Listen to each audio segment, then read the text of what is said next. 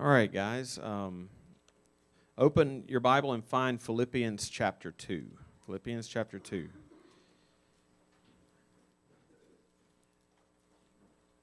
This morning, we're coming to one of the most important and probably well-known, hopefully well-known, passages, not just in Philippians, though it is that, but I would say in the whole New Testament, the whole Bible, one of the most important passages in all of Christian theology. And I hope that you've had a chance to think over it yourself before you came. We're going to be in verses 5 through 11. Many scholars believe that this passage we're going to study was actually a hymn of the early church. It was a song.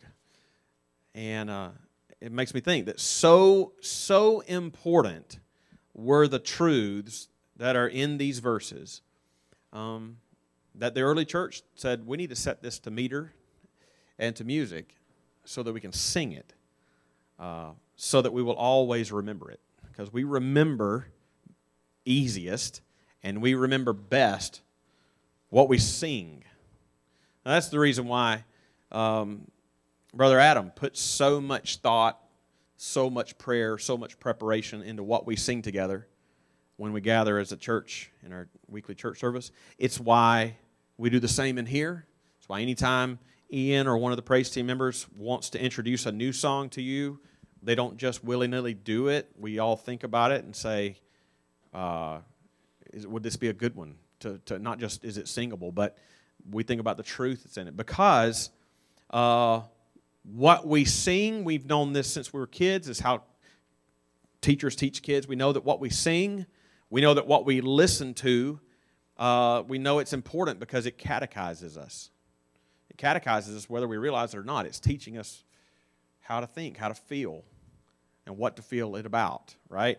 And every time I thought about, because there's a few examples of this in the New Testament of like, hey, we think that was an early hymn, just being one of them.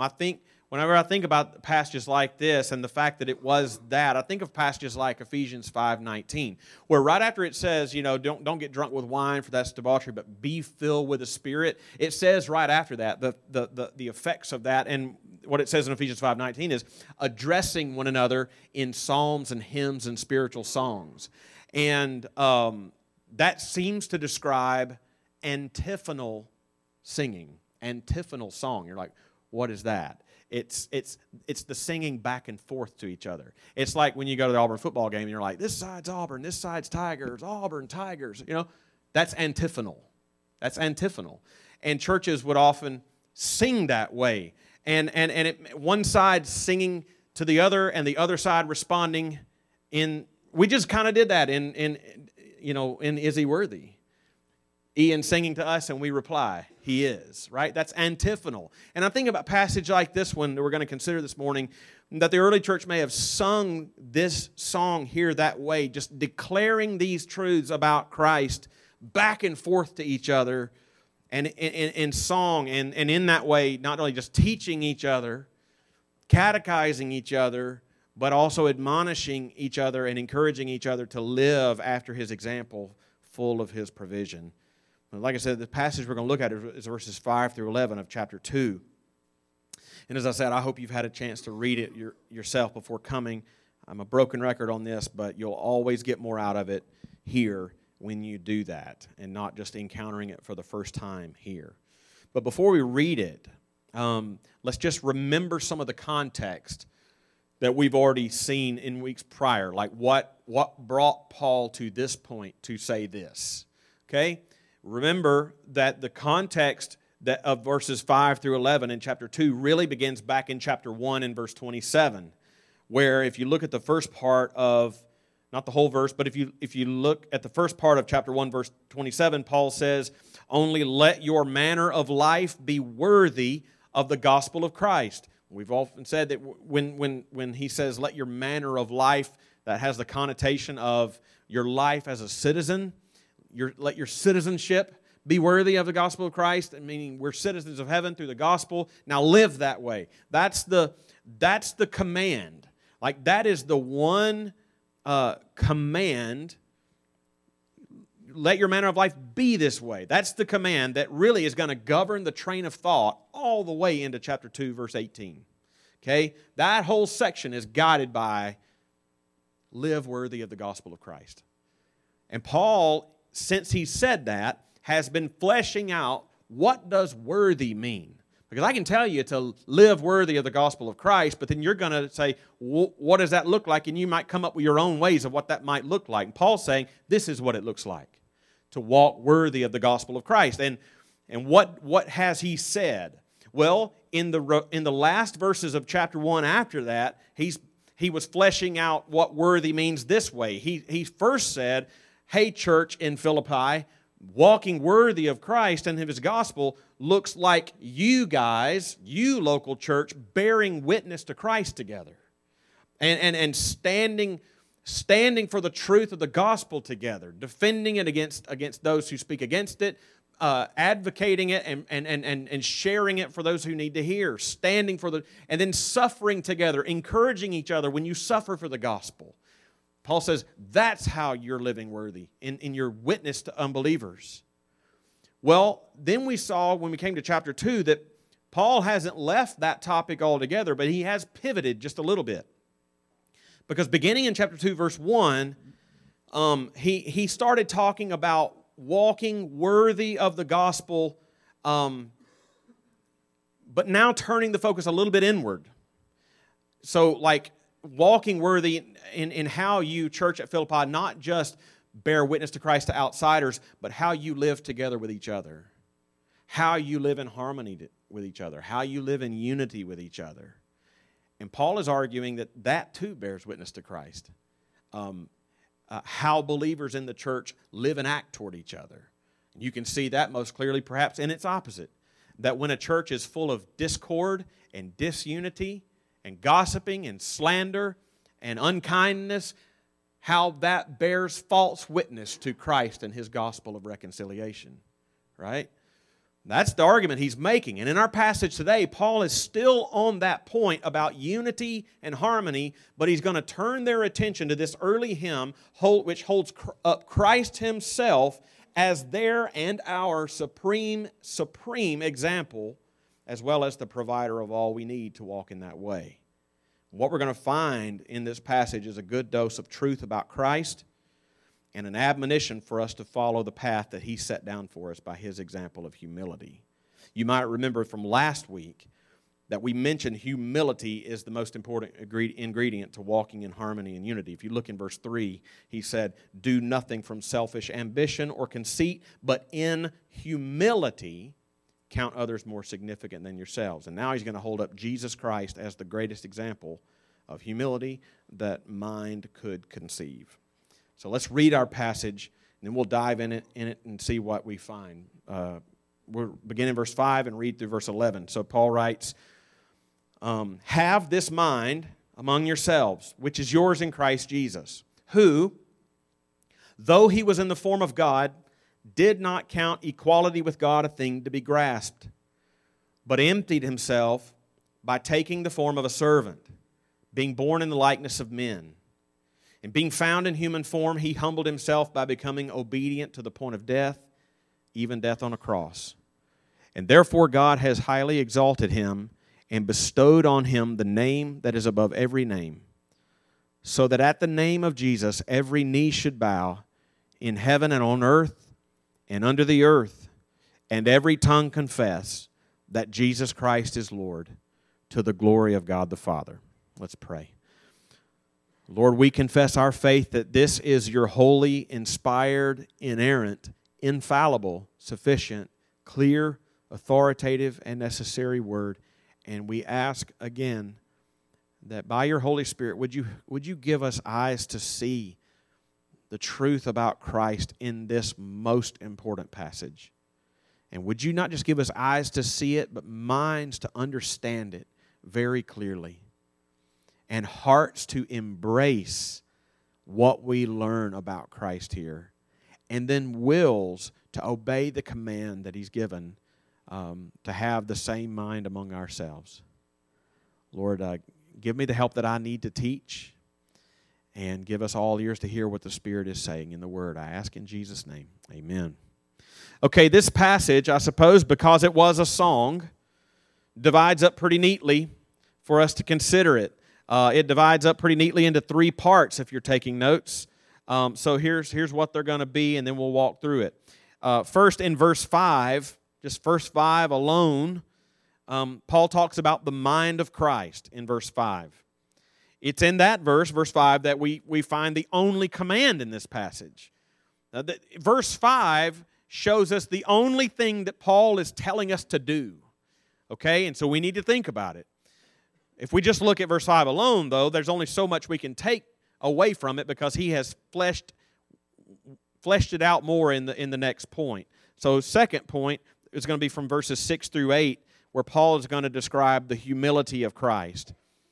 Verses 6 through 8 is where you find some of the highest and best theology about the person of Christ that you're going to find anywhere in Scripture. These are very important verses and well worth your memorization even. Humility of Christ, verses 6 through 8. Then thirdly and finally, verses 9 through 11, Paul highlights the exaltation of Christ. And here, in these verses, Paul is still on the doctrine of Christ, but it's going to be important for us in these last verses to come back down and think about how can we relate that back to the primary point of this whole passage, which is motivating us to walk in the humility of Christ, the purpose of unity in Christ, the purpose of walking worthy of the gospel of Christ. How does this relate to that? We'll get there. But let's dive into the passage now and think first about verse 5 in the mind of Christ. Again, we're not going to spend a ton of time here because really, as I said earlier, this point is just verse 5 alone, and verse 5 is kind of like the diving board to jump into the pool of the rest of the passage. And so, but we need to think about verse 5 because it's inspired of the Holy Spirit, and it does teach us something. As I said, this is where we find the first and only command in this passage. It's have this mind among yourselves. If you have the CSB, the Christian Standard, it says adopt the same attitude, that's a fine translation. Literally it says think this. Think this. That's what it literally says.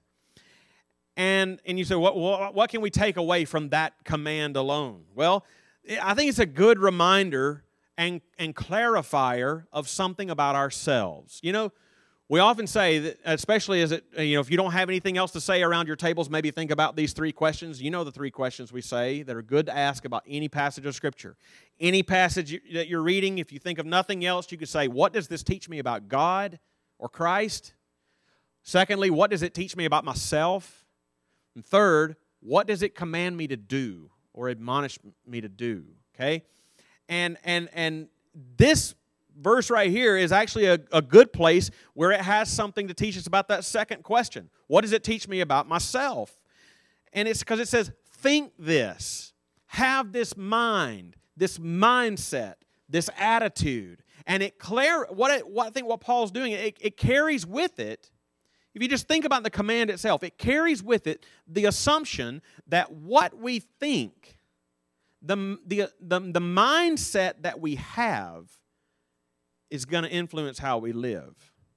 That if we think a certain way, we will act a certain way. If we think a certain way, we'll live a certain way. That's the assumption behind the command, that our minds are our primary movers.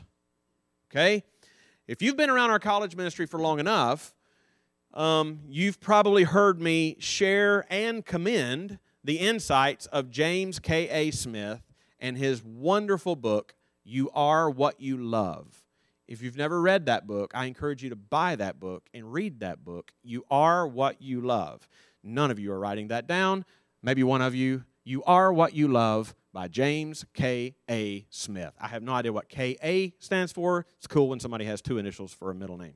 Anyway, in that book, You Are What You Love, the title kind of gives it away, but in that book, his contention is that we are not, to use his phrase, just brains on a stick. We're not just brains on a stick, because how often, he says, do we know the right thing to do, and we have a mind to do it, but we still don't do it, right? How many times do we know we shouldn't, but we still do? He's like, what's going on there? It happens all the time, and Scripture even talks about like that thing of Romans 7. He says, I knew the command said, do not covet, but then I saw myself coveting all over the place. I knew it, but I still did it, right? And his point in you are what you love, his point there is to say our primary movers are not our heads, but our hearts, right? That's our primary mover. We go where our hearts go. We do what our hearts want to do. We avoid what our hearts want to avoid, right? And he says in that book that the primary thing then that shapes what we do is not just changing our minds, it's changing our habits. He says our habits form our hearts. You do something long enough and your heart will grow to love that thing, right? And there is a lot of intuitive and demonstrable truth to that.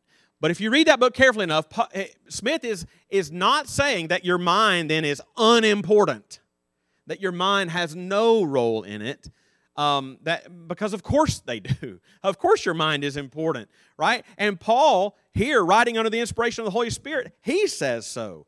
Think this so that you'll do this. So how does it work, right? Is Paul right and Smith is right? How do we put all those things together? It's because our heads are also connected to our hearts. It's not the primary mover, but it is connected to our hearts. You cannot grow to love what you do not know.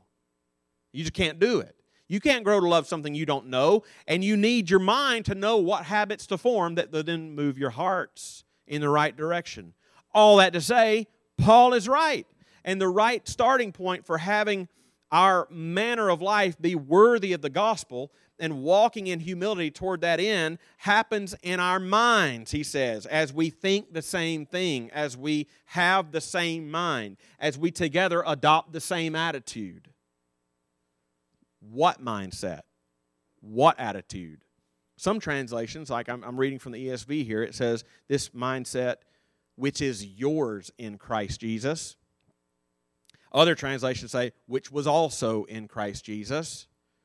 And the difficulty comes in the way that Paul in the original language worded it. He left a word out that translators now have to guess based on the context of what he does say. And it's a big debate on which of those options is right, which is yours in Christ Jesus, which was also in Christ Jesus. And like a lot of those debates, there's a lot of truth in both of them, right?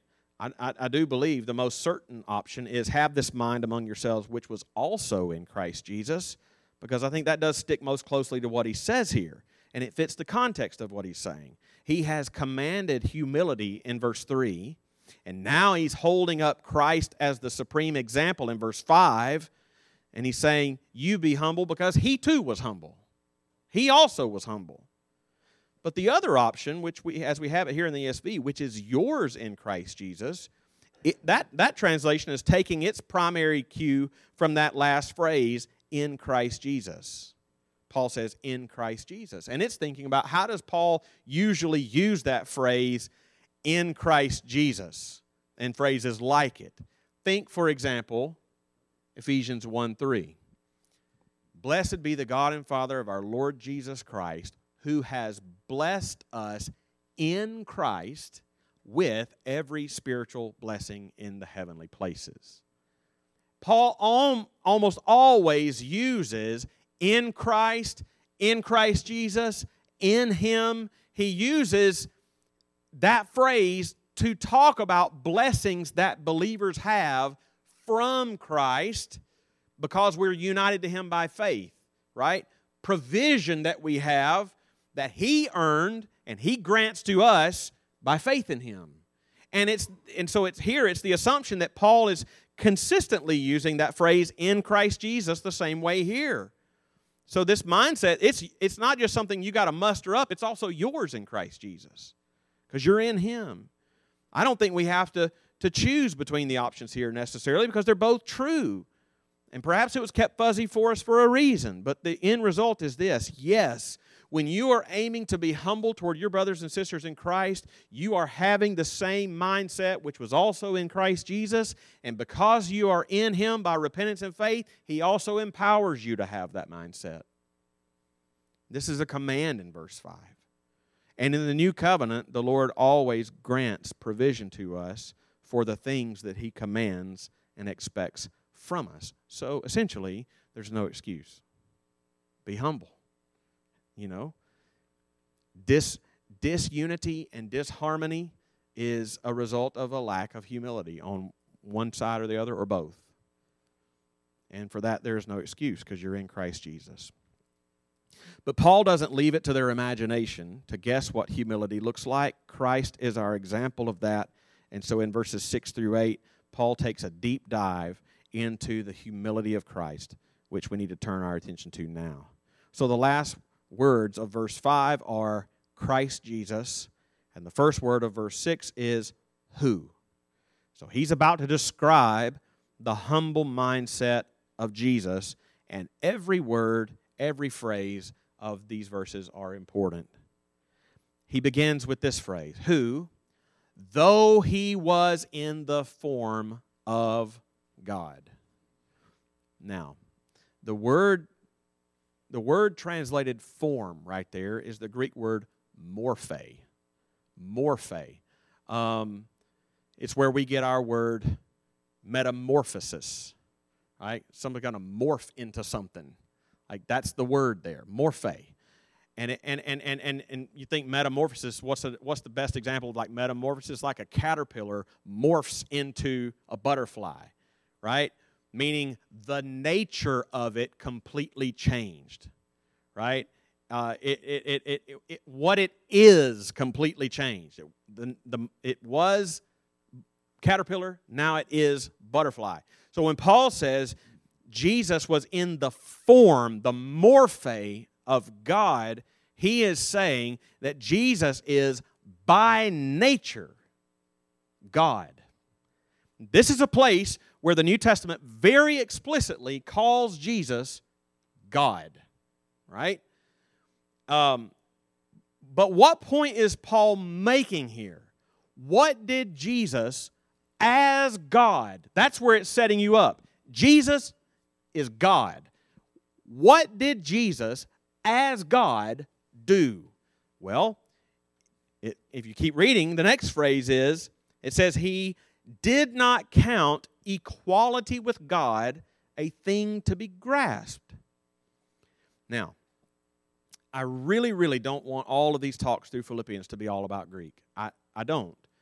But there are times like this when you just really have to, if you're going to understand what he says. Because honestly, if you just take the English as it is, can be a little misleading. Because if you just read your English Bible here, it sounds like equality with God is something that he's still not in possession of. Because it's something he's grasping at. It's something he's still reaching for and grasping at. And that would lead you to wondering a lot of things, none of which are either A, orthodox, or B, helpful to understand this passage. The thing is, Paul has just said that Jesus was in the form of God. So what does this phrase mean? He didn't count equality with God a thing to be grasped. It's hard because some Greek words, then, they don't have neat and tidy equivalents in English. Right? And so you just have to, a whole phrase is used to try to translate one little measly word that had a lot of depth of meaning. And the key word we need to know here is the one word that we've translated as a thing to be grasped. A thing to be grasped is translating one single solitary word. That's trying to translate just one word. Paul used in the best way we can. And I don't think as a thing to be grasped, that's not wrong, but it's incomplete. It's more than that, okay? And if you translated all of it, it would make it a very awkward sentence in English. This is why they left it the way it is. The word that Paul used there carries the connotation of someone who grasps something and holds on to it and uses it for their own advantage. That's a heavy word in Greek, but that's what it's talking about. Something, and by the way, it's the only time this word is used in the entire New Testament. It's something, someone who possesses something and uses it for their own benefit, for their own advantage. It's like someone who has a lot of money and uses it to buy favors, to buy political influence or something like that. They have something and they're using it for their own advantage. Right? So when you understand that connotation of the word that Paul used, now look at the phrase again. He didn't use equality with God as a thing to be held on to and used for his own advantage. That's what it's saying here. Now, understood that way, equality with God is not something he's grasping for or striving for. It's something he already possesses fully. But what's noteworthy is that he never used his equality with God for his own advantage. That's what it's saying about Jesus here. What did he do instead? Verse 7 says, he emptied himself. That's literally what it says. He emptied himself. But if you don't read the rest of the verse very carefully, you could wind up with a heresy. Because there is a heresy called kenotic Christology, from the word kenao, which means to empty out. And that heresy holds that Jesus emptied himself of his deity when he became a man. At the very least, he put his deity on pause, and he was merely a man on this earth. That's not how he emptied himself, guys. Like, that's a heresy. Don't do that. Just keep reading the verse. How did he empty himself? It says, he emptied himself, verse 7, he emptied himself by taking. That's a very important word. How did Jesus empty himself? Not by divesting himself of anything, but by taking something else upon himself. It's subtraction by addition, right? He didn't let go of anything about his nature. He took on another one, which was what? The form of a servant. There's that word form again, morphe. He took the nature of a servant. And it says, being born in the likeness of men. And verse 8 says, being found in human form. There's that word again, morphe. So what it's saying is, Jesus is eternally the form and the nature of God, but he took on, when he was born, he took on the form and the nature of a human being. He is the God-man. Not half God, half man, part God, part man, fully God, fully man, truly God, truly man. As Brother Al used to say, as much God as if he were not man, as much man as if he were not God. Right? Fully God, fully man. He is the God-man. And Paul's point here is that though he was by nature God, when he took on our human nature voluntarily, he chose to live within the limits of our human nature. And certainly at times, as a man, certainly at times, his deity showed forth when he walked on water, when he commanded the wind and the waves to stop, and they did. Sure. But you'll read the Gospels in vain to try to find a place where he did that kind of thing for his own advantage. Right? He always did this for the benefit of other people. And he really and truly took our nature. He got hungry. He got thirsty. He got tired. He got sleepy. He felt grief. He felt pain. He felt betrayal. He was tempted in every way as we are. He learned obedience through the things that he suffered. Paul says in verse 8 that being found in human form, he humbled himself by becoming obedient to the point of death. The thing that should shock us about that statement is not just the extent to which Jesus would unfailingly obey the law and will of God, but that he would even suffer death in the first place. I mean, we're talking about God who took our flesh. died. I mean, let that one just marinate for a second. And then let it go even here. Even death on a cross. A shameful death. Being counted among sinners as if he were one. Yeah. Not just the idea of, it wasn't just a, man, to die on a cross is shameful, but how you died on a cross was shameful. Often those who were victims of dying on a cross were stripped of their clothes while they died. And in movies and pictures and things, you think that the cross is way up high, you know. But just think about it. Think about, they offered Jesus a sponge on a hyssop branch, which isn't very long. They could reach him. Jesus was not way up there removed. He was sort of way down here, right in your face, dying. Right? They could just lift their arms above their own heads and reach his. And it's just Jesus was very close, naked, suffering to the people who were not just weeping, but mocking him and spitting on him. This was God willingly taking this flesh and nature of ours and the shame that we deserve on himself for the eternal good and salvation of sinners. That is humility beyond degree. If it doesn't strike you that way, you need to dwell a little further on the nature and glory of the eternal God and the shame of the cross and of your sin and mine. Jesus told those who were arresting him, "Do you not think that I cannot call on my Father and he will at once put at my disposal 12 legions of angels?" Do you remember that Jesus told Pilate, "You would have no authority over me unless it had been granted to you by my Father"? And Jesus told his disciples, "I laid down my life of my own accord."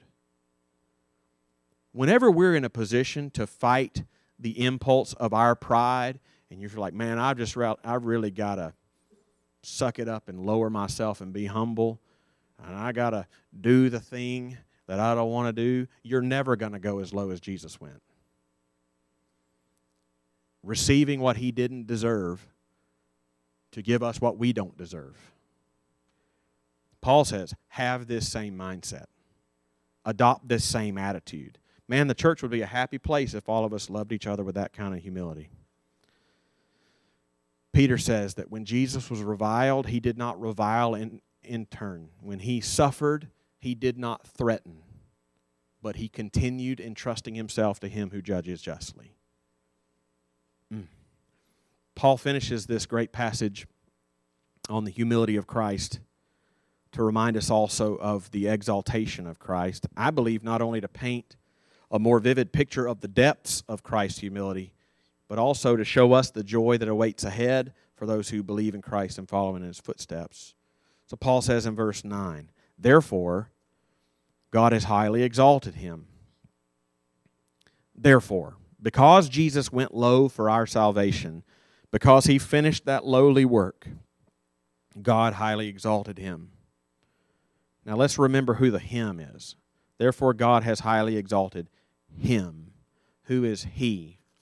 And this is important because the he here now is the God-man, Jesus Christ. The God-man. It's not hard to imagine that God exalted God.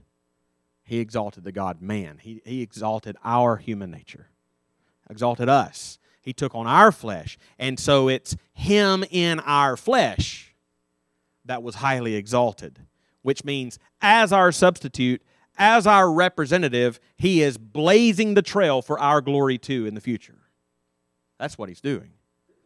But Jesus receives a glory that will never fully be ours, of course, because Paul says his name alone is the name that is above every name. In other words, there's no one greater.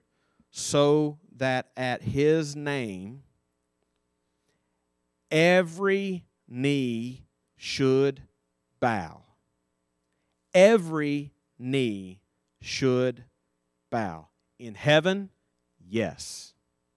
On earth, yes. Isaiah says, even those who were incensed against him. And under the earth.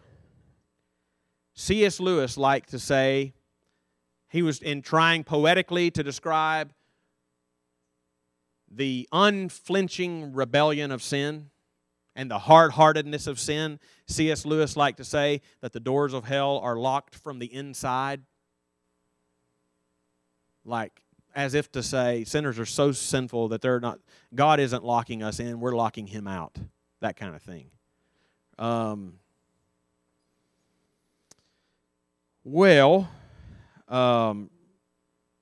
Rebellious as sinners may be, they will still bow. And Paul says they will all confess as well that Jesus Christ is Lord. And it says to the glory of God the Father. That isn't to say that Jesus is less than the Father in any way, but it was the Father's will that the Lord Jesus carried out in the power of the Holy Spirit, and so all glory goes to the Father as well. Christ doesn't receive glory apart from the Father. What does that mean for us? We will share in the vision of that glory. The early church used to talk about what they called the beatific vision. It's the blessed vision, right? We will share in that vision of what He's earned for us and the fruits of what Christ has earned for us if we've repented and believed.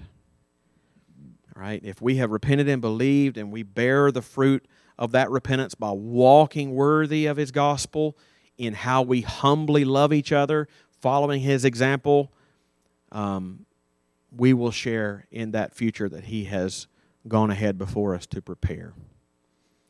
What a song to sing in church.